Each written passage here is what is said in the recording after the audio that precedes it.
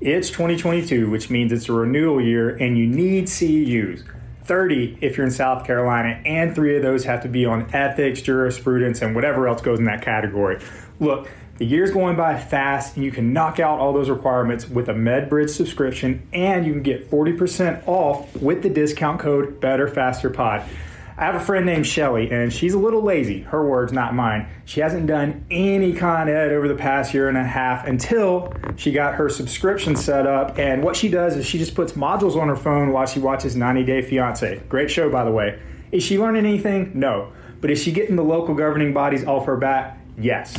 Your subscription also includes NSCA credits, OCS certification prep courses, patient education, home exercise programs, EMR integration. There's tons and tons of resources.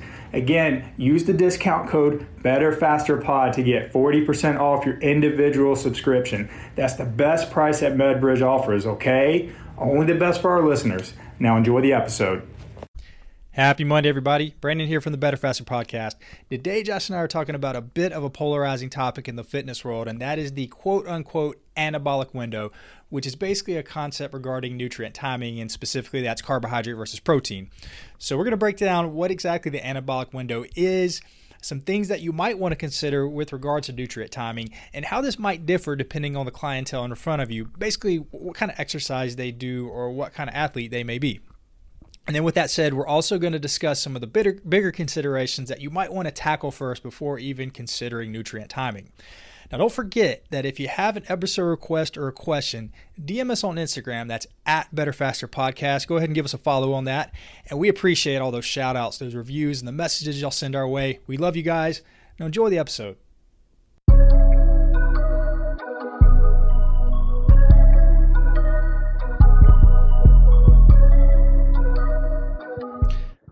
Josh, what's going on, man? This was a big week for you and Corey.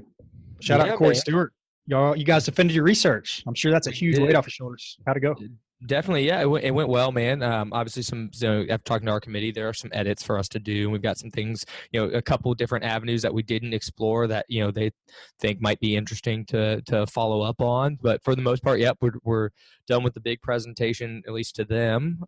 So we got a couple edits to make to submit that PDF, which makes us eligible to take boards early, and then we can finalize some things again for we present in seminar in front of the whole PT program in about a month. So get to go up there and do it again. Yeah, I'm looking forward to that one too. Part 2, the defense that actually doesn't count, but sort of does. So that'll be good. So having done this, so what's the big takeaway you got from it? I mean, just not so much the results, just the experience in general. I mean, have you got bitten by the researcher bug, or do you still want to be a clinician when you graduate?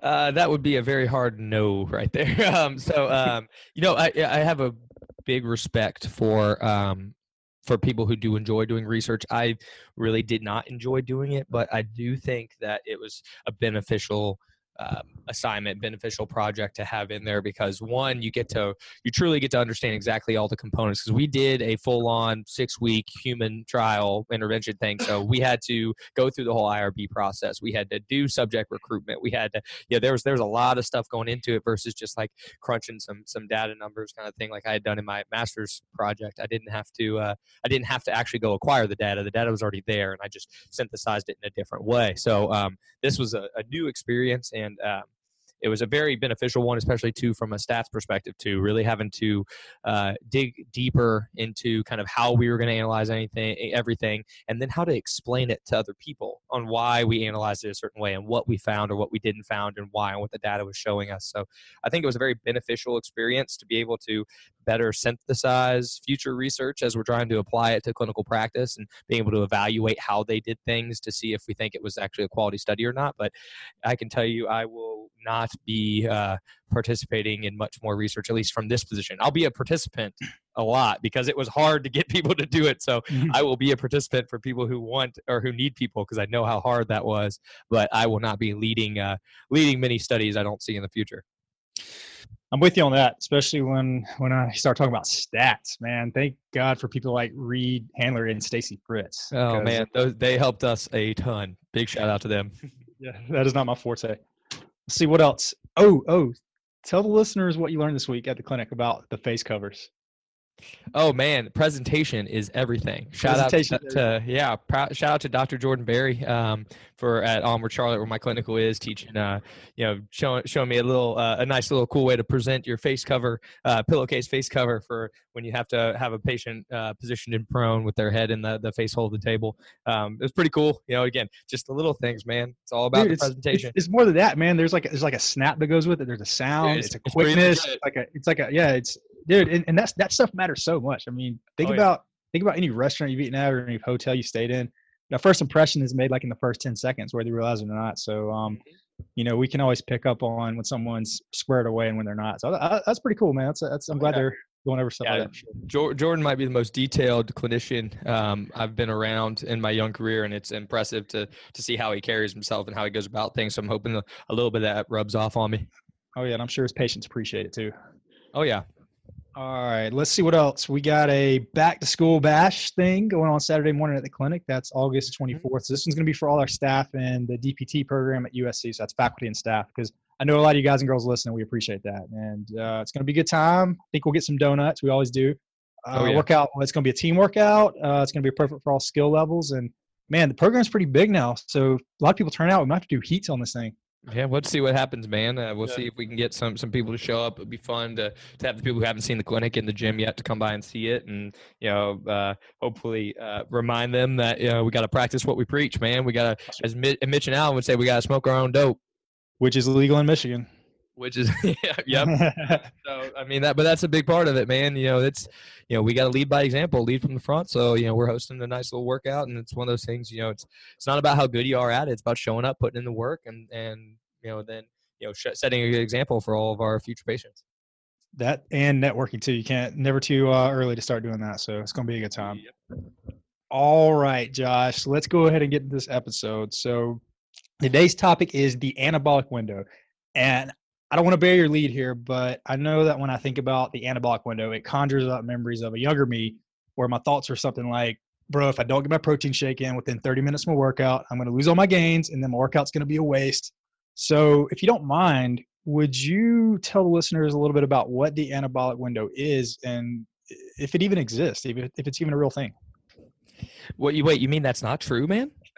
No. So the idea of nutrient timing and how significant it is has been debated, and there's I would say that the literature is far from definitive on the necessity of consuming post-workout nutrients very, very quickly after you finish working out. So the idea of an anabolic window is that there's this time period post-training in which it would behoove you to consume some nutrients, particularly some protein and some carbohydrates, and that your body is in a better position to be able to use those nutrients to replenish glycogen, to begin the process of to increase muscle protein synthesis, to if you're trying to focus on hypertrophy, like there's this idea that we got to get it in right away, right?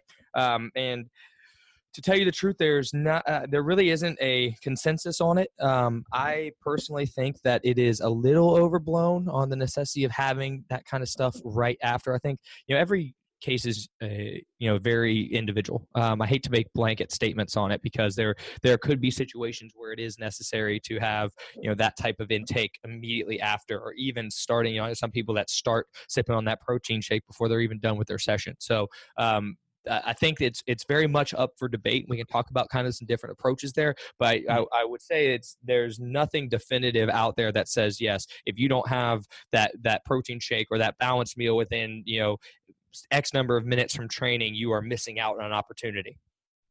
Yeah, for sure. And that kind of goes in line with what I've kind of been reading about it too, what some of the evidence says. And basically when it comes to protein intake, I don't think it really matters what kind of training you do or what kind of athlete you are. It might be more about the total amount of protein that you've had within a day, or even 36 to 48 hours, more so than actually timing it within a workout. So, I don't think it matters if you had it mid, pre, post, just get it in throughout the day.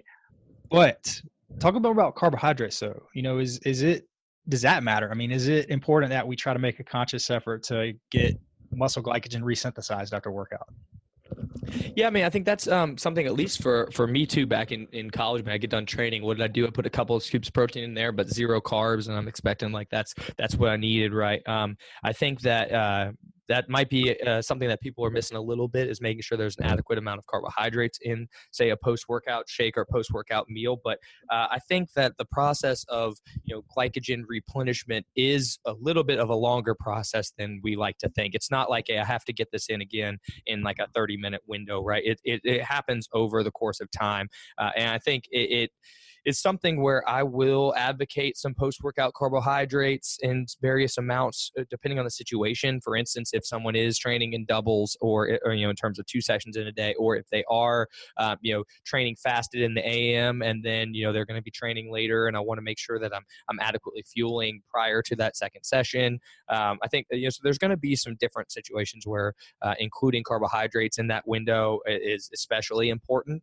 But I think, again, that can maybe be a little bit overblown too, at least in terms of the overall picture. I still think, for me, if I think about the hierarchy in terms of like how much of a percentage of how important it is, 50% for me of the entire thing is just energy balance. Like, are we eating the right amount? Are we intaking the right amount of total caloric intake versus our expenditure? That's half the picture. And then probably another 30 to 40% is the breakdown of your macronutrients, your protein, carbohydrates, and fat. And then as we get into the end there, that last 10, 20%, 15% maybe to make it even, is where we're looking things like timing, and we're looking at things like supplementation and like the little things on top of it. But the bulk of it is just, are you getting the right amount in total? And then the breakdown of what that is in total throughout the day, that's the biggest bang for your buck, man. We're talking about like the minutia here. And I love when people are focused on, and I get questions about like, do I need to have this many grams of protein in my post-workout shake or this?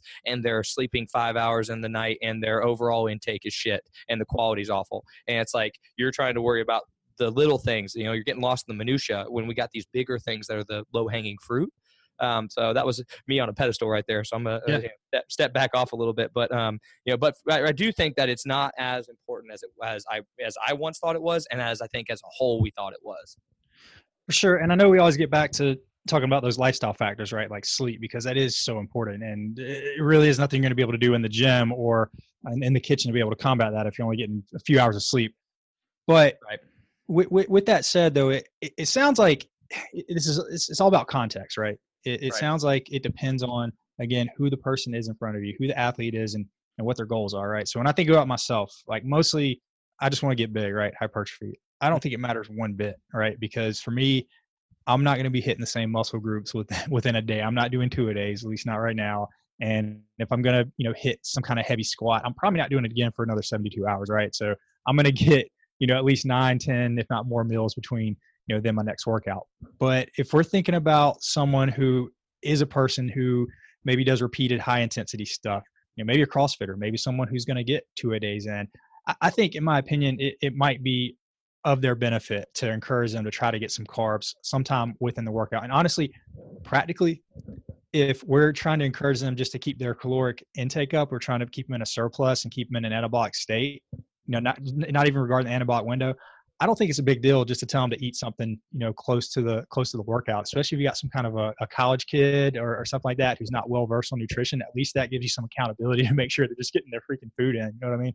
Mm-hmm. No, I think all those points are great, man. And that's why I don't like making too many blanket statements, because I think that you can apply those in all certain situations. So for me, if I'm going to pick one time where I'm going to, start on that nutrient timing situation. So say, again, I like to focus on lifestyle factors first. I get the lifestyle factors ready. We're starting to check those boxes off. We're starting to work in total intake starting to get to where we want it. The first time point or time window that I will start focusing on with people is that post-workout window there, because again, a lot of times it's something where they can be really consistent, because whether it be a liquid situation in terms of a shake, or whether it be a meal post-workout, oftentimes that's the one where people are able to be the most consistent. So that might be where I start. You're right. If somebody is a high performer and their caloric intake is just extremely high, or their carbohydrate demand is really, really high, you're right. I might have them have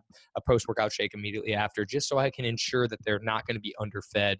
So there are situations where I would go that route. I think we get, a lot of people like to think that they're advanced enough to where that's important for their situation. And I'd argue that that is, not as widespread as people think. I think more people need to worry about the other factors, the lifestyle factors, before we even worry about that part. But I do think that it's important. And I do think carbohydrate intake, in addition to that protein intake, is important too. I like to use the analogy of building a house. If we're talking about hypertrophy, we know that the amino acids in protein are the building blocks, right? They're the raw materials for building that house. But having the energy, energy in forms of carbohydrates and fat intake, the actual caloric energy to actually build that house is, like the person that's showing up to do the work, either showing up on a full night's sleep with a cup of coffee and ready to go on day 3 of a bender. And it's like, if you're, those are two very different situations. So you can have adequate protein intake and not have enough stimulus for hypertrophy,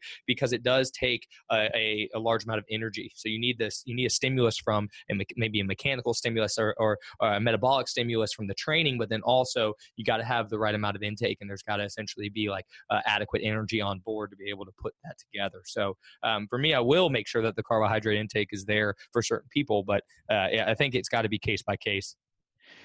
And so if we are going to be recommending some type of carbohydrate, like peri-workout, like within or immediately after, we're going to be going with something with like low fiber, high glycemic, right? Yeah, I think there's a lot of theories on that, man. I think the ideal carb, if you're not worried about,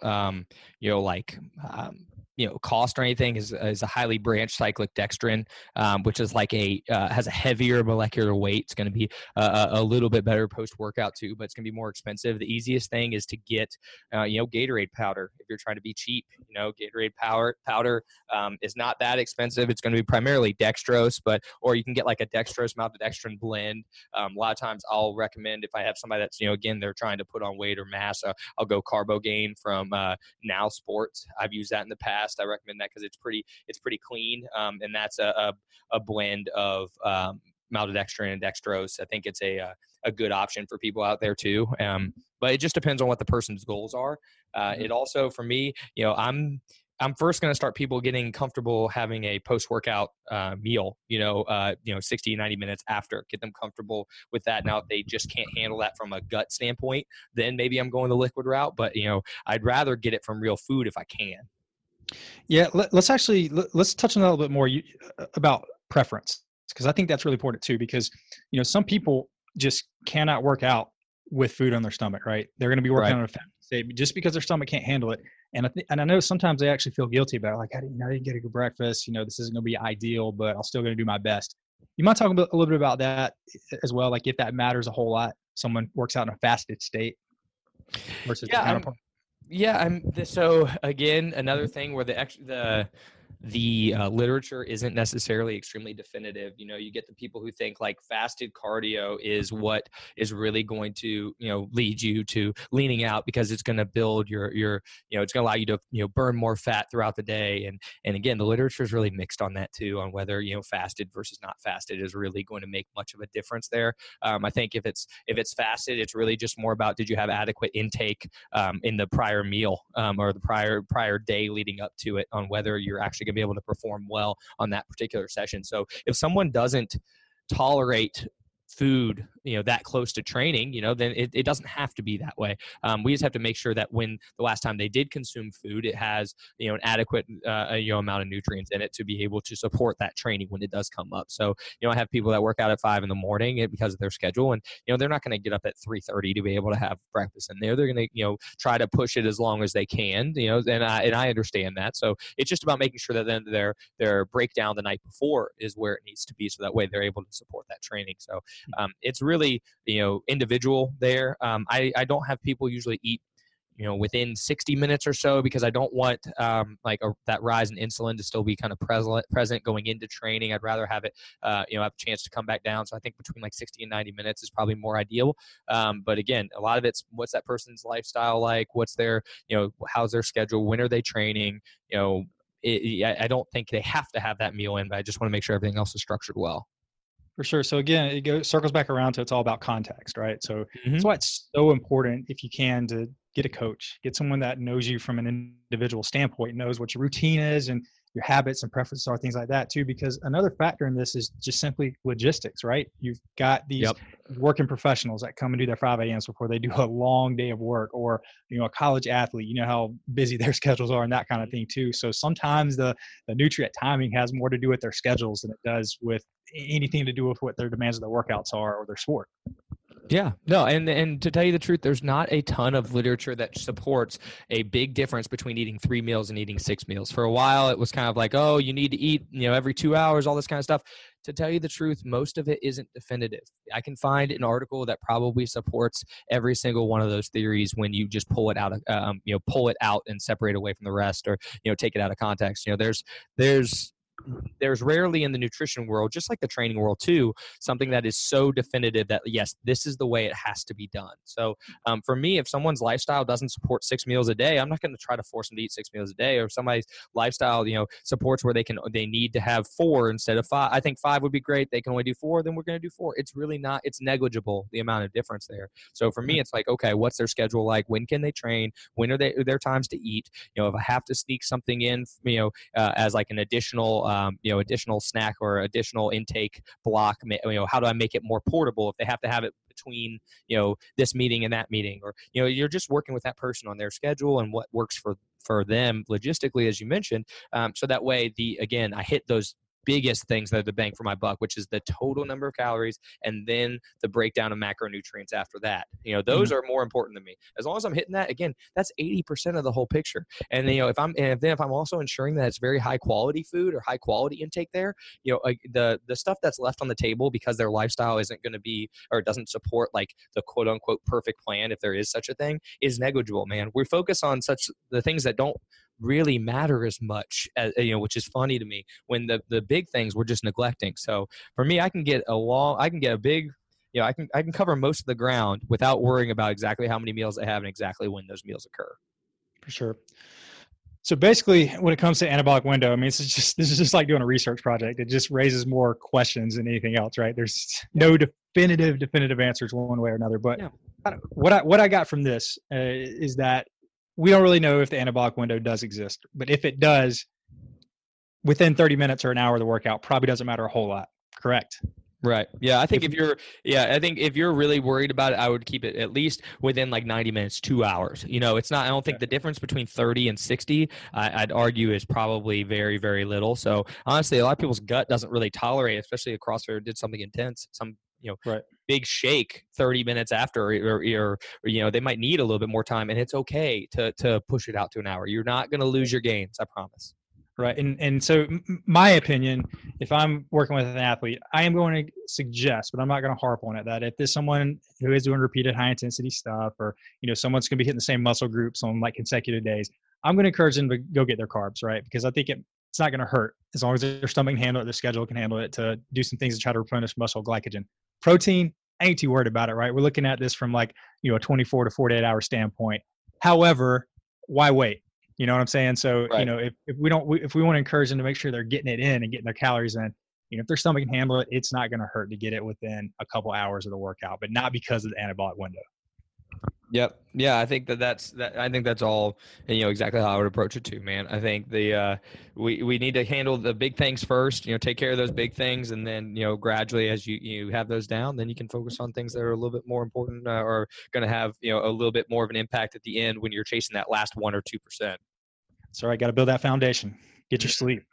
Yeah, exactly. I'm maybe not the best person to talk to about that. Do as I say, not as I do when it comes to that part of it. Yeah, you guys look trash Friday after y'all defended, man. I could tell it was just like a big adrenaline dump. Y'all showed back up. Yeah, I know that was rough, man. I'm still paying for it, man, because all the stuff that I pushed off to make sure that we finished that, I've been trying to cram in this weekend and start back at it tomorrow morning. I hear you. Well, before we sign off, don't forget that Josh and I are going to be at CSM 2020 in Denver, Colorado. So come see us in person and get a little symmetry with these voices. And if you enjoyed the episode, subscribe to the podcast on iTunes. That way you can leave us a 5-star review. We'll be back next Monday. Y'all have a great week. This episode is brought to you by Vertex PT Specialist. 1 patient per doctor of physical therapy per hour. Guaranteed. The best physical therapy ever. Check us out at vertexpt.com or on the gram at vertexpt.